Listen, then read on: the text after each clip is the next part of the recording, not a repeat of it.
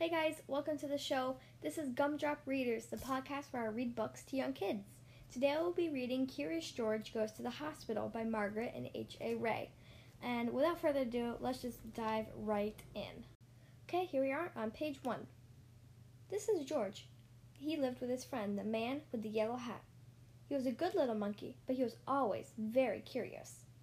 Today, George was curious about the big box on the man's desk. What could be in it? George could not resist. He simply had to open it. It was full of funny little pieces of all sorts and shapes and colors. George took one out. It looked like a piece of candy. Maybe it was candy. Maybe he could eat it. George put the piece in his mouth, and before he knew, he had swallowed it. A while later, the man with the yellow hat came home. "Why, George," he said, "I see you have already opened the box with the jigsaw puzzle. It was supposed to be a surprise for you. Well, let's go to work with it." Finally, the puzzle was finished. Well, almost finished. One piece was missing. The man looked for it everywhere, but he could not find it. "That's strange," he said. "It's a brand new puzzle. Well, it cannot be helped. Maybe we'll find it in the morning. Let's go to bed now, George." The next morning, George did not feel well. He had a tummy ache and did not want to eat his breakfast. The man was worried. He went to the telephone and called Dr. Baker. "I'll be over as soon as I can," said the doctor. First, Dr. Baker looked down George's throat and felt his tummy. Then he took out his stethoscope and listened. "I'm not sure what's wrong," he said. "You better take George to the hospital and have an x-ray taken. I'll call them and let them know you are coming." "Don't worry, George," said the man when they were driving to the hospital. "You have been there before, when you broke your leg. Remember how nice the doctors and nurses were?" George held his big rubber ball tight as they walked up the hospital steps. A nurse took them down a long hallway to a room where she gave George something to drink that looked white and tasted sweet. "It's called barium," the nurse explained. "It helps the doctors find out what's wrong with you, George." In the next room stood a big table, and the doctor was just putting on a heavy apron. Then he gave the man one just like it. George was curious. Would he get one too? No, he did not. "You get on that table, George," the doctor said. "I'm going to take some x-ray pictures of your insides." He pushed a button, and there was a funny noise. "There, now you may get up, and we will have the x-rays developed right away." "Now let's see. There is something there that should not be," the doctor said when they were looking at the x-rays. "Why, that looks like... Oh, I think that must be the piece that was missing from our jigsaw puzzle yesterday," said the man. Well, said the doctor. "At least we know what is wrong with our little monkey. I'll tell Dr. Baker right away. George will have to stay in the hospital for a few days. They'll put a tube down his throat to get the piece out. It's only a small operation. I'll call the nurse and have her take you to the admitting office." Many people were waiting outside the office. George had to wait too. "Look, Betsy," the woman next to him said to her little girl. "There's Curious George." Betsy looked up for a moment, but she did not even smile. Betsy had never been to the hospital before, and she was scared. Finally, it was George's turn. A pretty young nurse took him to the next room. My, oh my, how many rooms and how many nurses there were. One nurse wrote down a ton of things about George. His name, his address, and what was wrong with him.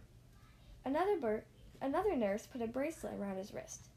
"It has your name on it, George," she said, "so that everybody knows exactly who you are." Then the pretty young nurse came back. "My name is Carol," she said. "I'm going to take you to your room now. We call it the children's ward, and put you to bed. There will be lots of children to keep you company." Dave was having a bun transfusion. Steve had his leg bandaged and was sitting in a go-kart. Betsy was in bed looking sad, and George got the bed next to Betsy. George was glad when he was in bed at last. His tummy was hurting again. The man sat with him for a while. "Now I have to leave you, George," he finally said. "I'll be back first thing in the morning before they take you to the operating room. Nurse Carol will tuck you in when it's time to sleep." Then he left. George just sat there and cried. As he had promised, the man was back early next morning. The nurses were keeping George very busy. One nurse was taking his temperature, one was taking his blood pressure, one was giving him a pill, "To make you sleepy, George," she said, and one was getting ready to give him a shot.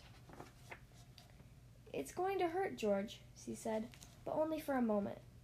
She took his arm, and George let out a loud scream. "But the needle hasn't touched you yet," said the nurse, laughing. "There, now it's done. That wasn't so bad, was it?" "No, it really was not.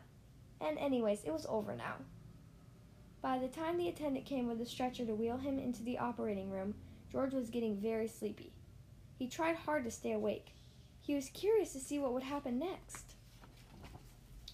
He could see a big table with bright lamps over it, and doctors and nurses all around. They had caps on their heads and masks over their faces. Only their eyes were showing. One of the doctors winked at George and patted his head. It was Dr. Baker, who had been to the house when it had all started. He looked so funny with his mask on. And then George was fast asleep. When George woke up, he did not know what had happened. He didn't even know where he was. He saw Nurse Carol.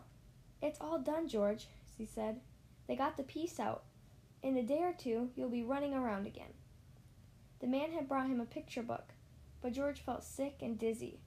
His throat was hurting, too. He was not even curious about the new book. He closed his eyes again. "We'll let him sleep," said Nurse Carol. "The more he sleeps, the better." The next morning, George felt much better. He even ate a dish of ice cream. Dr. Baker came to see him, and the man, of course, came too. Betsy was watching him from time to time. She seemed a little less sad, but she still did not smile. Steve wheeled his go-kart over to George's bed. "Tomorrow I can get up and try to walk," he said. "Boy, I can hardly wait." "I'll take you to the playroom now, George," Nurse Carol said the next morning. "And in the afternoon your friend will come and take you home." The playroom was full of children. A lady was showing Betsy how to use finger paint. There was all sorts of things to play with, even a puppet theater, and that was just the thing for George. He had 4 hands, so he could handle 4 puppets at the same time. George gave a real puppet show with a dragon and a clown and a bear and a policeman. The children laughed and shouted, and even Betsy, for the first time, smiled a little. There was a TV set in the playroom and also a record player. George was curious. If he climbed on the record player and turned the switch, would it go round and round like a merry-go-round? It did. It started slowly, and then it went faster and faster, and whoopee! George had lost his balance and was sailing through the air. Luckily, George landed on a soft cushion. The children cheered, and Betsy smiled again. George was so funny. But then the play lady picked up George. "That's enough for now," she said. "You better take a nap before lunch. We have a big day ahead of us. The mayor is coming to visit the hospital today, and later you will be going home, George." When George woke up, Steve was just taking his first steps. A nurse was helping him, and the children were watching. The go-kart was standing there empty. George was curious. He looked at it. Then he climbed into it. Then he grabbed the wheels, and then, while nobody was looking, he wheeled the go-kart right out of the room. George could make the go-kart go very fast. This was fun. Down the hall he went. By now the nurses had noticed that he was gone and came running after him. "George! George!" they shouted. But George was too excited to listen. He wheeled around the corner and down the ramp to the floor below, where some men were busy pushing lunch carts and lots of doctors and nurses were showing the mayor around. George tried to stop, but it was too late. Wham! The go-kart landed right in the middle of everything. Lunch carts tumbled, spinach and scrambled eggs and strawberry jam were all over the floor. People fell over each other, and George was thrown right out of the go-kart and landed right into the mayor's arms. What a mess it was! "You broke all my dishes!" someone cried. "You ruined the go-kart!" complained another. "What will the mayor think of it?" whispered someone else. And so it went. Suddenly, everybody looked up and listened. From above came a happy laughter, and there stood Betsy, laughing and laughing and laughing. Then the children joined in, and the mayor started laughing. And finally, everybody just laughed and laughed. Everybody, that is, except for George. Betsy came running down the lamp, threw her arms around George, and kissed him on the head. "Don't be so sad, George," she said. "The whole thing was so funny. I never laughed so much in my life. I'm so glad you're in the hospital with me." Now the director of the hospital spoke. "I'm sorry this happened, Mr. Mayor," he said, "but I think we'll just clean up the mess and be done with it. George," he went on, "you've made a terrible mess, but you also made our sad little Betsy happy again, and that is more than any of us has done. And now I see your friend has just come to take you home. So goodbye, George, and take good care of yourself." The children crowded around the windows, raving goodbye, when George and the man with the yellow hat were finally leaving the hospital. As the car was turning into the driveway, Nurse Carol came running after them. "Here's a little package with something that belongs to you, George," she called. "But don't open it before you are home." George was curious. Well, who would not be? The moment he reached home, he ripped the paper off, tore open the box, and there was the piece of the puzzle that had caused all of the trouble. "How nice of the doctor to save it for us," said the man with the yellow hat. "And now we can finish the puzzle." The end. Well, that was Curious George Goes to the Hospital by Margaret and H.A. Rey. That was a good book. That's one of my favorite Curious George books of all time. I think it's really cute. It has a good plot, and I liked it. So, if you want to email me, you can do so at gumdropreaders@gmail.com.